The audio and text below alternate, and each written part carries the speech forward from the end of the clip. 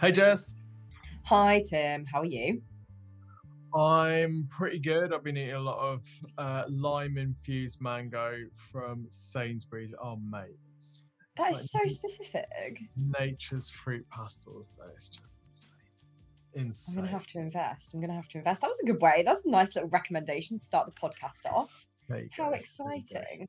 How exciting How are you doing? today, people. I'm doing well, other than being very cold. So if anybody spots my hot water bottle, no you don't, it's not there. So yeah, I'm all right. I don't have any lime infused mango, but I am ready to talk about marketing. So we've got half of a win today. That's pretty good. What have we got today? What have we got today? Well, we didn't have much news this week, but Tim, I feel like you've managed to just sneak some news in there right at the end. So we will be talking about some marketing news. We are going to be talking about this week's video, which is about Tim's favorite topic in the world, AI, and the podcast most frequently talked about topic, AI. And we're also going to be talking about our brand of the week, which is a very cute pet insurance company, and our marketing lesson of the week from Fix Your Machine, which is all about making the most of what you've got. We're also going to be talking about kind of a win slash fail slash interesting to see the reaction to it that's happened in the marketing world this week as well. So we'll jump straight in with the news, Tim, since this is all you. I'm very excited to hear about what you've spotted in the last couple of days. Let's do it. So, I mean, it's not like totally directly marketing, but I feel like we spoke a bit last year about metaverse and AR, VR, and all that type of stuff. And I know a lot of businesses will be thinking, do we need to sort of prepare for this type of stuff? Some really interesting news coming out from Microsoft over the last couple of days. They are basically scrapping, from what I can gather, they're scrapping all of their AR, VR projects, which pretty considerable given that Microsoft had like contracts with the US Army on, its HoloLens projects and all of this. It sounds like they're scrapping it all, letting everyone go, at the same time as investing loads more money into open AI. So it seems like, at least for them, metaverse, AR, VR stuff is dead for now. Of course, there's also been some news in the last few days about Apple's AR, VR headset, and apparently that is coming this year. So slightly conflicting there, but it certainly looks like marketers at the moment don't need to worry too much about metaverse and all that type of stuff.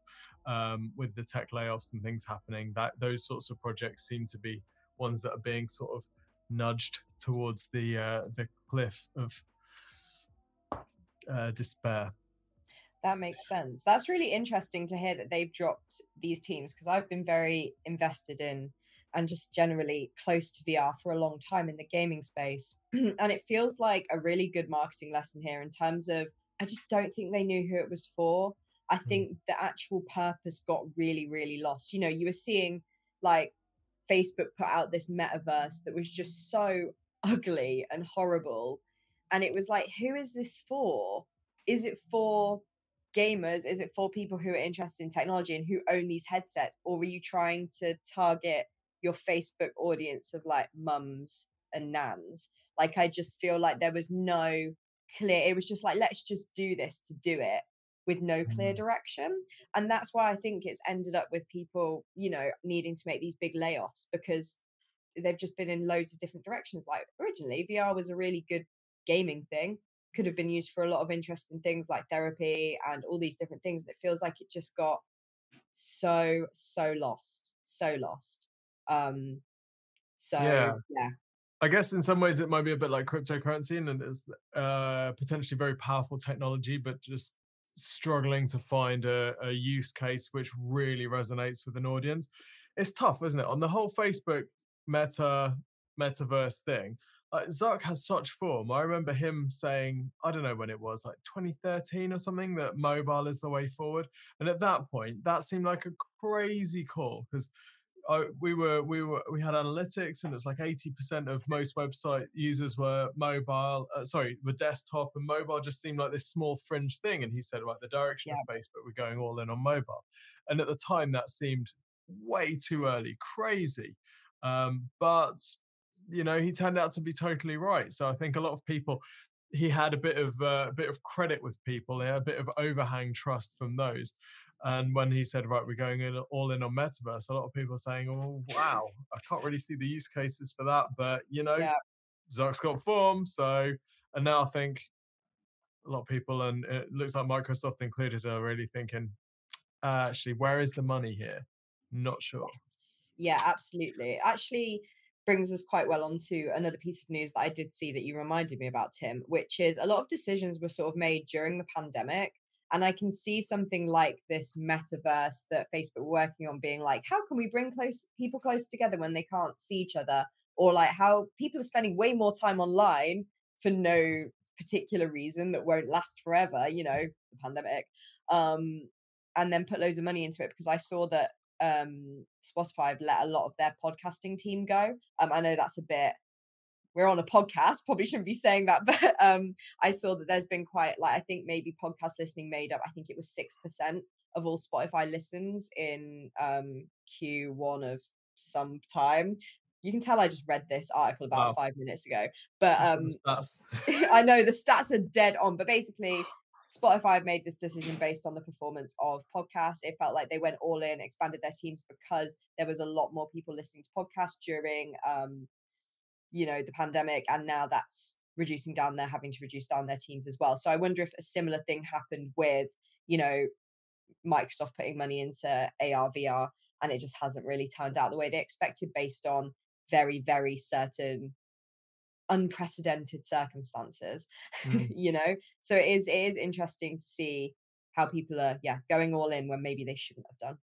Yeah, and I think the pressure on a lot of these tech firms and businesses in general, um, sort of needing to move more towards profitability. And there's a sort of swing, isn't there, with the economy of whether you're going towards investing in crazy new outlandish things or like steady growth, profitability, reliable, and investors are valuing one or the other depending on what else is going on in the market and how cheap capital is. And there's definite swing at the moment towards profitability, stable, good quality businesses. And I think a lot Yes. of Spotify's investments in podcasts were really quite eye-catching numbers, but Yes. Yeah. maybe the business case wasn't necessarily there. But great for Joe Rogan and Kim K, who got in while they could.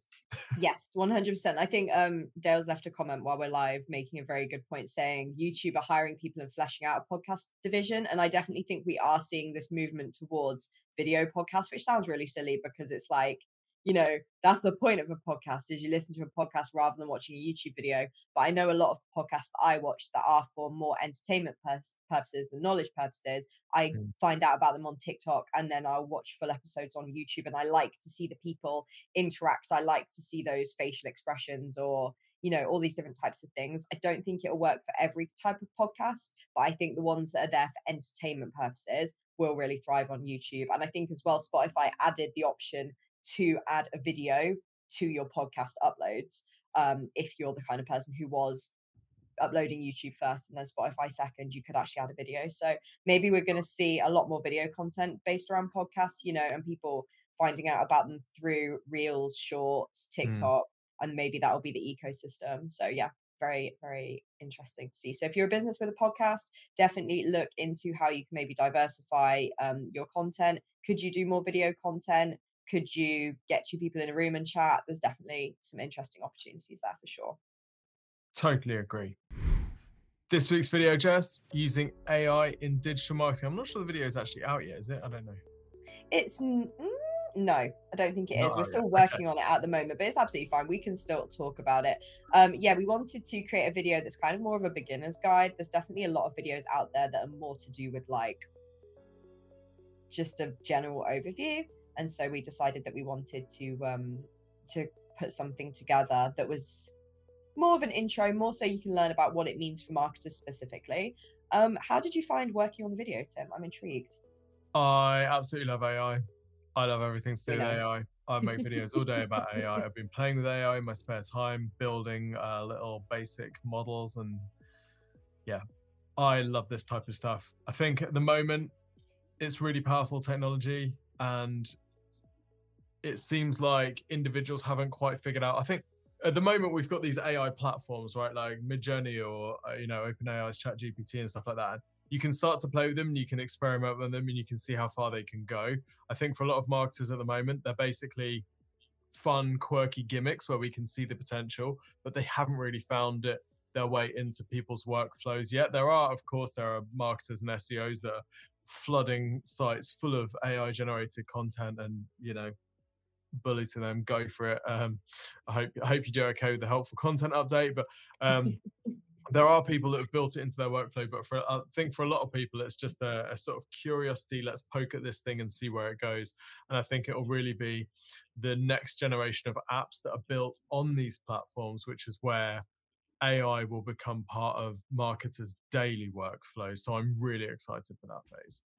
Yes, yeah, I'm really interested to see how it will go as well. I definitely started off as somebody who was not a fan of AI, and I'm now starting to be converted. Definitely nothing to do with art. I'm still very angry about AI art because it's been done very unethically. But in terms of some of the things that I have used ChatGPT for, whether that's just I needed some titles, so I used it to generate some titles. And even if I didn't use them, it just was one of those moments where you need to do something and your head is Mm, totally empty. You can kind of use it as a springboard, and yeah. that's really, really nice. But what's actually happened this week is ChatGPT has announced that they are charging for it, or they'll be charging for more advanced elements. I was just like interested to know if you think it'll be worth the price. Do you think that businesses will be making the decision to cut down their workforces and rather spend money on these platforms, or do you think it was more appealing to them when it was free? That's basically my very broad question. Yeah, I think it's a great question. I mean, I'd love to know the percentage of users that would pay and those that don't. I suspect it would be really, really low. That I would guess, and this is total guess, that most of the people who are playing with ChatGPT are doing it purely as like a poke at this thing, see what it does, experimental thing, which to be fair is exactly what they released it on, right? They released it in beta for just people just to have a play with. Hmm. And I do think it's going to take the next level of apps that are built on top of these platforms. So when they release ChatGPT through the API, then you can build apps that use ChatGPT, and I think that's when it starts becoming a bit more useful. So I don't know whether the whole charging for ChatGPT seems to be a very rushed thing. They just seem to have just literally surveyed people one week and then they just put a price thing up the next week and allow some people to buy it. So I don't know if it's really truly part of their game plan or they're just like prodding Okay. at things to see what happens. But I really do think it's going to be the next generation of apps that are built on top of these things, which is where it becomes a part of your daily life. I think the use case that you mentioned there, where you've got it sort of open and you're doing some titles, you're trying to come up with title, really struggling, just throw it at Chat GPT. That's a really interesting use case. That's a little bit like the whole GitHub sidekick thing, isn't it? Where you've got your GitHub, you're writing your code, and then you've got this Copilot thing that sits there, sort of auto completing, and you can get it to do things and sort of work with you. So it's like you plus the AI sitting next to you, just sort of helping you out on some tasks. And I think that's a really interesting use case. I don't think people are going to be replacing jobs until it gets to the stage that you've got an AI salesperson who's actually trained on all of your past sales material and all of your previous sales conversations and all of your documentation and everything, and can actually do the job better than a human. I think it's at that point which people start losing jobs and jobs start being replaced, or that person's skill then becomes in training these models or whatever. But I think we're okay for now. I think people are okay for now, but it's coming, and it's coming probably more quickly than we expect. Yes, and I would definitely say if you're sort of holding off like doing marketing activity or hiring an agency or anything like that, just because you're like, well, maybe AI can do it for us. I would say that's not the best idea. I would say it's not quite there yet. You need to have marketing knowledge and you need to know how to use this technology. So, for example, when I was working on this video and researching it to write it for Tim, I found it really challenging to get the AI to do things that I wanted it to, that I knew Tim knew how to get it to do. And so yeah, it was really, really interesting. And I think it takes more work than you think. It's not just doing things for you. You have to know how to phrase your questions very well. You need to know how to use these tools. And I think, yeah, it's important. Yes, agreed. I had an idea, and then I saw Jason's thing, and it totally left me. But yes, Absolutely fine, absolutely fine. I'm having a bit of a head empty day myself. But yeah, we've had a couple of comments on the live stream saying, I mean, Dale said maybe they fed people's answers about how much they'd pay into ChatGPT, and then ChatGPT decided the price itself, which we can hope that's not what they did. It's not particularly the best Well, business Sam planning Altman, his ever. original Sam Altman, sorry to cut you off. The OpenAI CEO said, sort of rather jokingly, a little while ago, when people asked him what his plans for monetizing it, he was like, "Well, we're just going to build an AGI, a general artificial intelligence, and then ask it how to monetize itself." There we go Um, then. There we go. so Maybe that yeah, is what they did. Maybe that is what they did. you have a great brand of the week, I Jess. do. I'm really excited about this. I came across this in an article about landing pages, and it was cited as a really good, having a really good landing page. And of course, we are recording this podcast live, and you can see it on our Exposure Ninja podcast YouTube channel. But if you're listening, I'm going to do my best to describe it to you. But we have this website called Lemonade Insurance. They're mostly known for pet insurance, but they are also known for some other insurance as well. But pet insurance seems to be their thing. Thank you, Tim. I was just trying to get that up on the screen, but you managed to sort that out for me. So, quite a common discussion and quite a big trend that we've seen in terms of design and in terms of branding and positioning has been, let's strip everything out, really basic, and just go really, really simple. And I feel like Lemonade has gone down that route while also bringing back some fun and some playfulness. So you have this really white landing page, with some bright pink CTAs, but then you have these really, really cute animated animals that have been added. So you have a dog and a cat that kind of turn as you scroll down the page. You have examples of the interface. You have review stars appearing. You have these kind of dynamic reviews that scroll across. You have images like little cartoons being used to show you all the different things that are covered by your insurance. Then my favorite bit of the whole page is, if you scroll down quite far, a little puppy appears and bashes into the CTA box to be like, hey, pay attention to this. And I just thought it was just really cool. I thought it really redefined insurance as a whole. I was genuinely gutted that they're not available in the UK, because I think even though I wouldn't be able to get pet insurance through them, I would have moved insurance over to them just because they look so fantastic, and then their offering is amazing. They really, really know their audience well. And the things that they've included, they're telling us how fast you get your claims, how quickly, that they will sign you up. It's just excellent.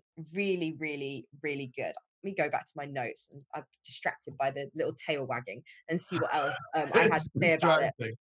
It's just really, really sweet. One thing that I really enjoyed about it is, I have been on pet insurance websites before where I've wanted to insure more exotic creatures, namely chinchillas or rabbits, and I have to go through a whole form to find out if they actually offer pet insurance that suits me. Whereas I can see right away, we've got a dog and a cat. That's all I need to know. Now I'm like, cool, they can't insure my pet. Whereas I feel like you don't get that on other sites. This is just from a personal experience. So I feel like right away they've disqualified me. I don't need to click the get prices button. I'm not a, wrong customer. I know right away that I don't need to do that, which I did really, really enjoyed. And also they don't just tell. They could just say, get covered in seconds, claims approved in minutes. And also, often when people are getting these claims and they are claiming on pet insurance, it's because they are in the vets right then. They're stressed, they're having a horrible time, they didn't expect this to happen, and now they're having to get money to pay for their beloved pet to get better, essentially. And it was just really nice to see these animations showing how quick the process is and how you're going to learn right away. There's also a tiny little thing as well, that their star rating thing was just really fun. On the pet page specifically, a little creature takes a bite out of one of the stars to show they haven't got quite 5 stars, which was just a silly little thing that I enjoyed. And it also used in the text, it said fur fam, protect your fur fam, which I just thought was very cute and shows that they know their audience very, very well. They know that they're targeting, people who are maybe a bit younger. and who want very simple insurance that they understand how it works and how quick they're going to get everything from the start. Um, Downsides I have for this website are the reviews. You can't click on them. They are just like added in by the web developers, I assume, because they've got reviews from like the App Store and other stuff. So you can't actually click through to see who these people are. Although I recognize some of these. So it seems like they have some high profile people who have left them reviews on Twitter and whatnot that they've opted to include, which I did like as well. Now, if you were watching the podcast live, you would have seen Tim going through to some of their other landing pages on their website, which aren't quite as fun, but I still think they're fine. They're okay. They have different USPs in a way than the pet one. So, for instance, the pet stuff is very much we cover all these things and we get the money to you really quick because you're in the vets, you need the money. Whereas the car insurance one is more like you need this, you legally, in the UK at least, you legally have to have car insurance. So, the reason why you should come to us is because we're going to plant trees when you spend with us. And if you drive less and have less emissions, you won't pay as much. So, they've definitely found this really awesome USP in terms of we know you have to have this. We know pretty much everyone is offering the same stuff for a similar price. So here's how we are going to make it better for you. And we're going to use really nice and neat visuals and animation to communicate that to you. So yeah, that's pretty much all I have to say about Lemonade. Very sad they don't serve the UK because I would absolutely sign up with them in a heartbeat just because I really like the brand positioning and the stuff they have to offer. I wish my car insurance planted a tree for every time I renewed my insurance with them or charged me less the less driving I did. Like, that's awesome. So yeah, any thoughts, Tim? Loads of thoughts, Jess. Loads of thoughts. Firstly, just as a, from a business perspective, isn't this amazing, folks? Jess is very keen to switch insurance because of the look of their website. And insurance is such a sort of, it should be such a commodity purchase, right? For many businesses, it really is a commodity purchase. This is something that nobody enjoys buying. It's painful. And the best providers, previously, we thought the best way to stand out in insurance was to try and make this painful thing slightly less painful. Whereas actually Lemonade makes it fun and actually fun. And your sentiment is shared in the reviews. People are desperate to get their stuff insured with Lemonade. They love it. Where do I sign up? I've just signed up for this thing. It's amazing. Really, people are freaking out over this. And to me, all they've done is they've said, okay, what is normal in the insurance space? Normal in the insurance space is very sort of corporate branding, boring, safe looking, and safe and professional looking is what the branding agencies would have said. You need to look like you've been here for 1,000 years and you will be here for 1,000 years more. Yeah, and absolutely. They've put two fingers up at it and they've said, right, let's just do the opposite of everything else because nobody likes insurance companies. Let's just be completely different. If in doubt, stand out. And the tone of voice that they use, their quirky, friendly language is amazing, just makes sense. You don't feel like you're being ripped off. You don't feel like you're being intimidated or they're using jargon to sort of batter you over the head or get one up on you. I noticed some of the phrasing that they used around, you've got home insurance, you've got contents insurance. They don't call it contents insurance. They just say insure your stuff. Which that's nice. like, yeah, that's cool, isn't it? Because nobody actually knows when you think about like you think, is it home or is it contents? Like, what's the difference? They're like, we'll insure your house and the stuff in it. Like, great, okay, got it. Yeah, it's just plain English. So well. Yeah, and I think this is what a lot of brands are realizing now. We have this conversation so often; it gets brought up in a lot of our videos and just content in general. Is that don't over jargon it. Like, people realistically aren't saying the things you think they're saying. Like, if I was like, oh, I need to insure my stuff in my house, like that's what I would say. I wouldn't be like, I need to insure the contents of my house. I noticed you flagged up a comment by Dale that that's just come up saying about reminds me of Optimus Energy, more likely to pick them based on brand than on price. I completely agree. I'm with Optimus Energy and I love them. I genuinely have a lot of affinity for them and genuinely care for them as a business. And it's like they've been doing these nights where you try to use less energy for an hour. And I based my work day around being able to take that hour and not be using my PC, literally lit some candles and sat and drew a picture, which sounds kind of lame, but that's what I did.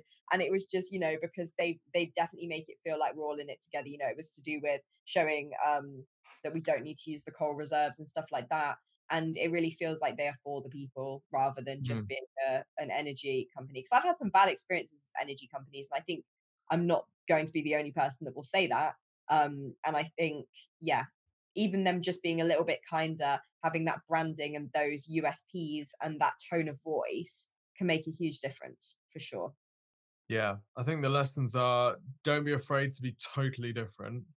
Because if they were just trying to compete as another generic insurance company, it'd be so different, wouldn't it? Whereas I would like happily throw PPC at this all day, every day. I bet this out converts almost anything else.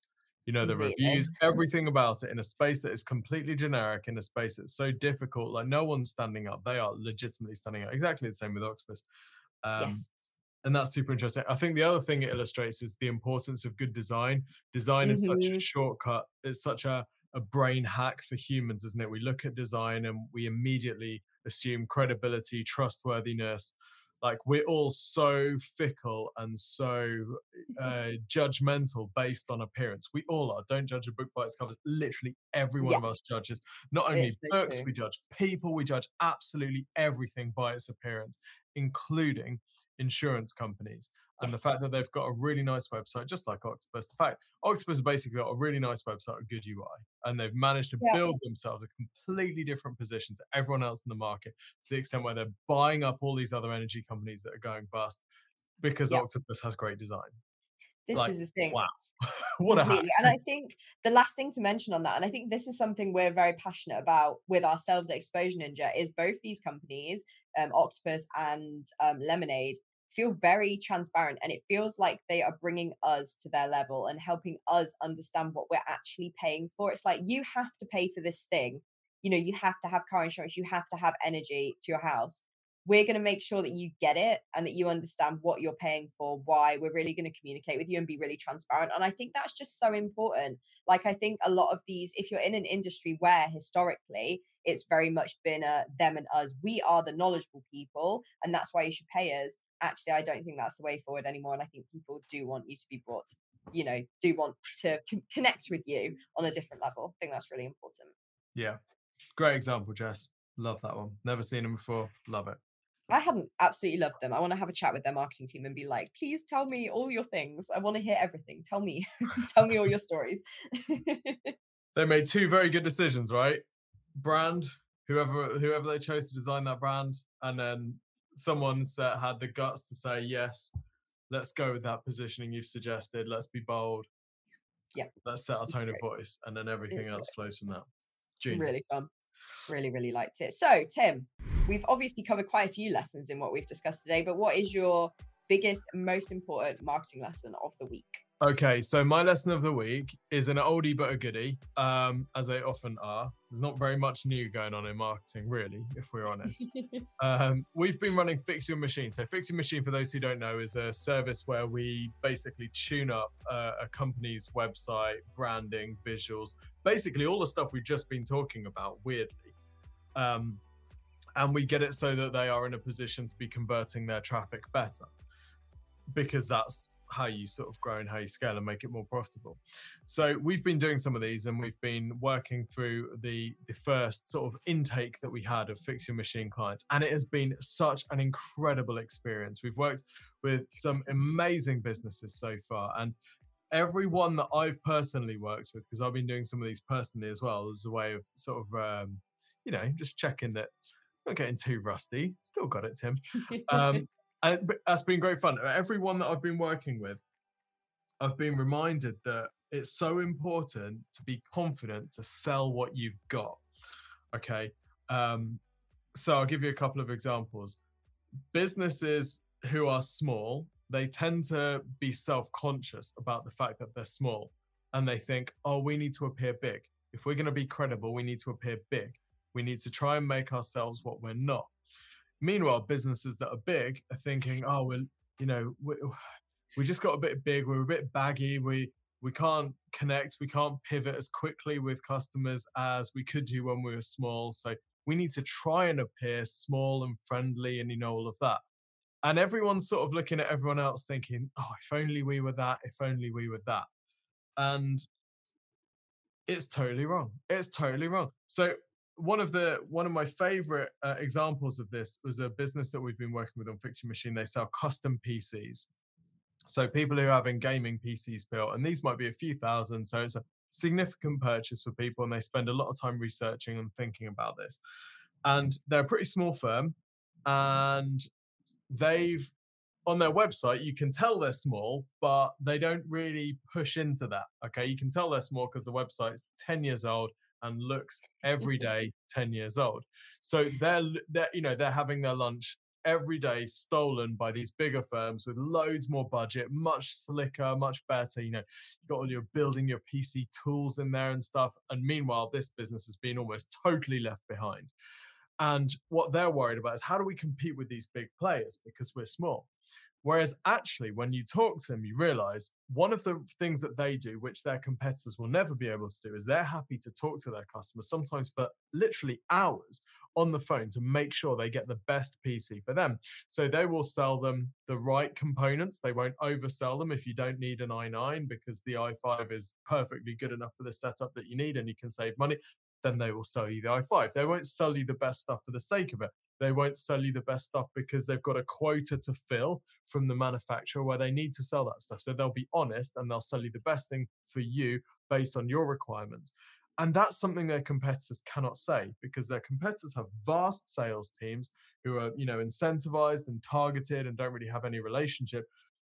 The smaller firm does not have a sales team. They have PC builders. So you're talking to someone who might be building your PC.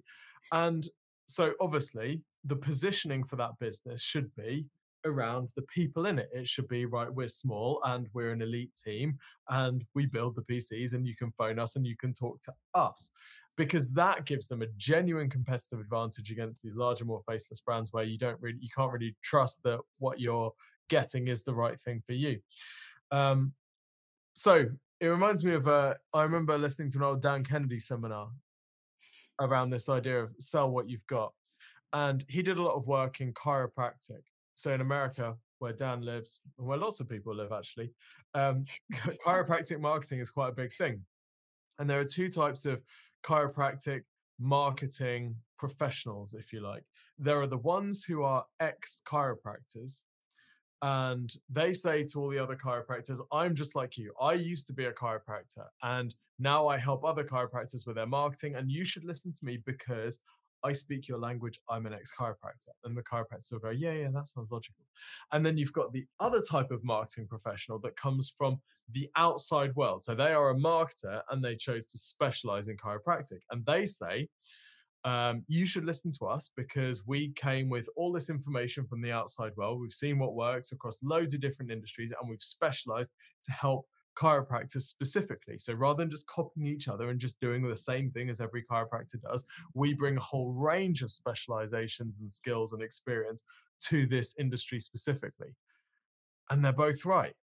They both sell what they've got. They take the position that they've got with confidence and they find a compelling way to explain that story. And it's exactly the same whether you're small, whether you're large, whether you're, we've been remote for 10 years and there was probably 8 of those years where this was not considered an advantage. This was not considered a benefit. It was something to be embarrassed about.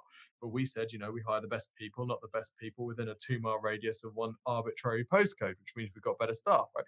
Cool. We found a way to sell what we've got. Whereas if you're in an office, obviously you're selling what you've got. We've got loads of collaboration and we're all meeting and talking and we've got great relationships between our people, all that stuff. Right? So you sell what you've got. Whatever your business has got, you just figure out a way of selling it. So I think there's like a lesson about digging for the gold in your current situation. And there's also a lesson about the power of confidence and just saying, you know what, everyone's looking at their competitors and thinking, oh, if only we were a bit more like them, we'd be so much better. Whereas actually, just be where you are and freaking sell it. Yeah, I completely agree. I think that's a really great lesson. I have to say as well, I was actually took part in a focus group internally for that PC building custom PC business. And I was kind of like, yeah, it's okay. Like, didn't really feel much affinity for it. And then when Tim told me, oh, they really talk to their customers, and they spend hours talking to them, and they won't oversell stuff they'll give you. I felt so much more affinity for them, and I'm like, I really want to see them win, and I think it's really interesting how just taking that little element of we spend hours helping you out really made me feel more invested in the business and see them as a lot different from their competitors rather than just the same thing again. And so Mm. it's really amazing, these little things that you might think aren't important because you're not seeing your competitors shout about them might actually be hugely, hugely important to your customers, because I'm their exact target demographic. And the fact that it made me feel reassured, I thought was awesome. So yeah, you need to step back and look at things from like a bird's eye view, look at your business and see what is there in here, what gold is there here, like Tim said, Yeah. that sets us apart and that we thought was a weakness but is actually a strength. Yeah, really awesome, awesome lesson. Jess, you have a marketing fail of the week? It's also kind of a win. Yeah, so this one was really interesting. It was actually Dale who shared this in our work sort of water cooler, our shouting hall, where we can shout into the void and let people know interesting things that we've Shout seen. into the void. It's not often into void. I shared Lemonade in there because I thought it was a really cool website, and obviously Dale shared this advertising campaign by Flora, who are a spread company in the UK. I don't really know how to describe them, but they sell margarine. Is that the word? They Yeah, don't sell butter, margarine. they Yeah, sell like margarine. whatever Yeah. the synthetic butter, whatever the word is Yes. for that in your Yes. location. Exactly. And they are a very, very well-known company. They've been known for like as long as I've been alive. I've known about Flora. And what's been really, really interesting is they have done a plant-based range, and they're sort of jumping into that plant-based space and advertising them like that. And they did a advertising campaign which focused a lot on sort of why are you eating something what came from a cow, essentially, and was very focused on that point. And what I noticed in the comments on Twitter and from other ninjas within Exposure Ninja was, why are they talking badly about cow butter when they also sell cow butter? What's very interesting is that they don't sell cow butter. They sell one product that has buttermilk in, but the rest of their products are also vegan. So it created this really interesting debate about how it wasn't even that they're talking badly of their other products. People didn't even know that their products were vegan in the first place because they've almost created a whole new brand to be vegan, even though their products are already vegan. Now, I would argue that the new products are meant to be butter blocks, which they don't sell as like in their normal range. So it is a new thing, but enough people got confused and went to this space of, but don't they sell cow related products? Why are they talking badly about it? That it shows that they didn't really, it's not they didn't really understand their audience, but it's just really interesting. It's really interesting how they've they're at war with themselves, and but also they're not, and people all think that they're not a vegan brand when they always have been, and it's just a whole mess. That's why I put it in as a fail, even though people are talking very highly of the adverts.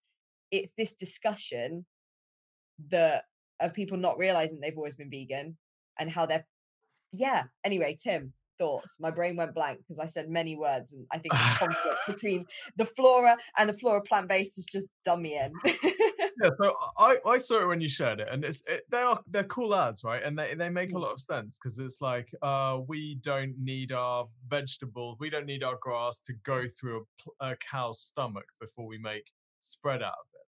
So here's Flora plant-based, and a plant-based is better. And as soon as I see Flora plant-based, I assume all other Flora is non-plant-based, right? Which I think is a fairly natural conclusion to come to. So I didn't know. I don't understand why they didn't just say Flora is plant-based. I know that some of it isn't, but like, isn't it worth just, if that's the space that you're going after, can't you just say, did you know that Flora is plant-based? And then it doesn't feel like you're carving your brand into two and just sort of pitching them This is against it. each other. It just felt This really is weird. It it. felt like a brand conflicting with itself for absolutely Yes. no reason. Yeah, and something that I thought was really interesting is I remember seeing TV ads maybe sometime last year where they were promoting that their products have always been vegan and that they've always been plant-based. So I part of me wonders if they ran that campaign, got data from it that showed that people still weren't making that connection and just thought, you know what, we'll just start a new brand. And like I Yeah. said, the products are different, but it's just so confusing. And maybe it is just they knew that if they released a plant-based butter under the normal Flora branding, that people wouldn't see it as plant-based and would see it on the shelves and be like, that's got milk in it. So Mm. it's just this really, I want to get in their office and be like, what happened? Tell me what is going on. Show me your customer data. What's the sentiment? What is happening? Because I'm just so intrigued as to what happened. And actually, Dale did input on the live stream now and say their Flora Butterly never used to have dairy. They added it after releasing their plant-based brand, which is, yeah, we see that quite often. Cadbury's did it as well. Their Bourneville chocolate never had milk in, and then when they released their vegan chocolate, they added milk into Bourneville so that, yeah, we call it the vegan pound. Uh, so right, let me get this straight. So Flora releases ads saying that it's really weird for spreads to be animal based, and then they add animal product to a historically plant based product. You see why I put it in as a fail? Yeah, I Because just even though the ads are nicely designed and they have really good sentiment, it's one of those where I'm like, yeah, not from you though. It's not a nice sentiment from you, is it really? It's like with the almost our principle, I don't eat the vegan Cadbury's chocolate unless I find it on sale in the pound shop because I'm like, you're charging me double for I could have just eaten the Bourneville like I always used to. there is So no yeah, good quality chocolate in this world that contains dairy. The only type of chocolate that anyone should be eating is 100%. Anyway, I will leave it there. I will die on that hill. the controversy, the great chocolate debate.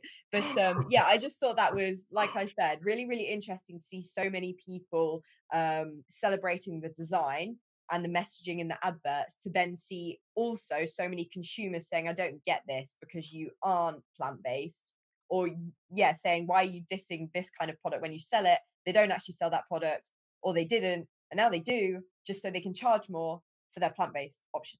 Yeah, So crazy, yeah. crazy. Focus groups, where are you? Where are you at? Yes, yeah. Tell us all your secrets about how you feel about Flora's products and whether they are vegan or not. Indeed.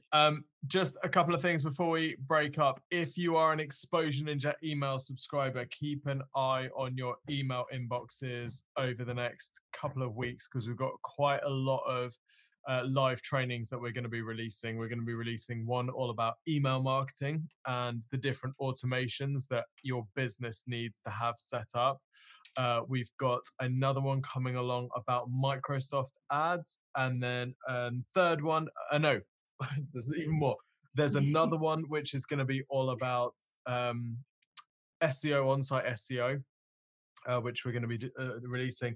And then finally, we're going to be, for the first time ever, talking about the process that we use to sell and promote books as a way of leveraging authority and credibility.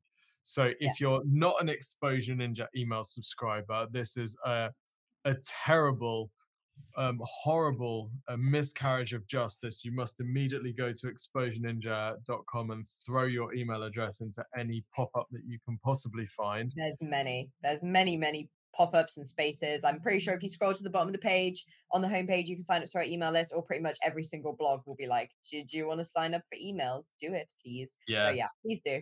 We put out Yeah. a lot of good stuff and it's never spam, and we're never trying to be like, buy this thing or we've got a discount. No, it's never that. It's always like useful information or telling you about a new podcast, a new video, things that will actually help you, rather than just trying to be like, buy our thing. I recently signed up to a mailing list and was really shocked that nearly every single email I was getting from them was just about discounts off their software. It was actually, and also the titles were very misleading, making me think I was going to learn something. And then all that happened was they told me I was getting like 50% off, and I was like, don't want it, thank you. And actually unsubscribed. And it's a tool that I use quite frequently. So it was quite a shame to and that I had affinity for, and now I'm like, I don't like you because you're just only trying to sell me stuff. I thought I was going to get insights. Anyway, rant over. Damn. Don't get on the wrong side of Gen Zs. That's my lesson No, there. no. Well, I'm actually a millennial. Are Just you, for you Jess? to know. We don't I'm a need to tell everyone. zillennial, Your technically. TikTok usage habits would definitely. I mean, you're the Yes. interface. You're the I interface. self-identify as a zillennial because I don't quite fit the millennial box. But anyway, Dale very kindly asked in the comments, where can I learn more about Fix Your Machine, which you've mentioned a couple of times during this live stream. Tim, Yes, please tell us all things. exposure.ninja/machine. There you go. Exposure.ninja/machine. That's not exposureninja.com/machine. It's exposure.ninja/machine. Yes. Sorry if you heard one of my chinchillas bark. Apologies for that one. Apologies for the interruption. They have I not need to stopped. apologize, Jess. Today we have also learned that chinchillas bark. They do. So if anybody heard that, apologies for that one. They haven't really done much of that yet. So yeah. There we go. We're Anyway. all learning every day. Very educational podcast over here. Not always education about marketing, but always educational. But yes, Fix Your Machine. Very, very fantastic initiative that the team have come up with. Absolutely loving hearing everything that's coming out of it, the results that are already coming through. And yeah, it's just really nice. It's just I can't wait to share the stories. There's some Yeah. some businesses with such fantastic potential, and they just need someone to, grip them and say, right, this is what you're pitching, this is where you're pitching it, this is how we're doing it, blah blah blah, go. I'm really loving this. It's completely. great. If you think it's not for you because of your business type, we've had some really interesting and unique businesses come through who fit the program really, really well. So you may just have a look, sign up, see where it goes. Yes, exposure.ninja/machine. There's a webinar which explains it all and gives a bit of info on who's it for, who's it not for, because it isn't for everyone. No, it's not for everyone. Make sure you watch the webinar before signing up for a call, else you'll end up in a call very confused. So definitely watch the webinar and find out who it's for. If you don't want to watch the whole webinar, I recommend you do, but it is an hour and a half long. Just go to the last half an hour and that'll explain who it's for and who it isn't. So, yeah. I'll be gutted if you don't watch the whole thing. No, go and check and then start at the beginning and watch the rest of it. This can be so cruel. Right. Right, let's wrap this. Thanks, Jess. Good to see you. Thanks for having me on. Talk to you next week. See you in a bit. Bye.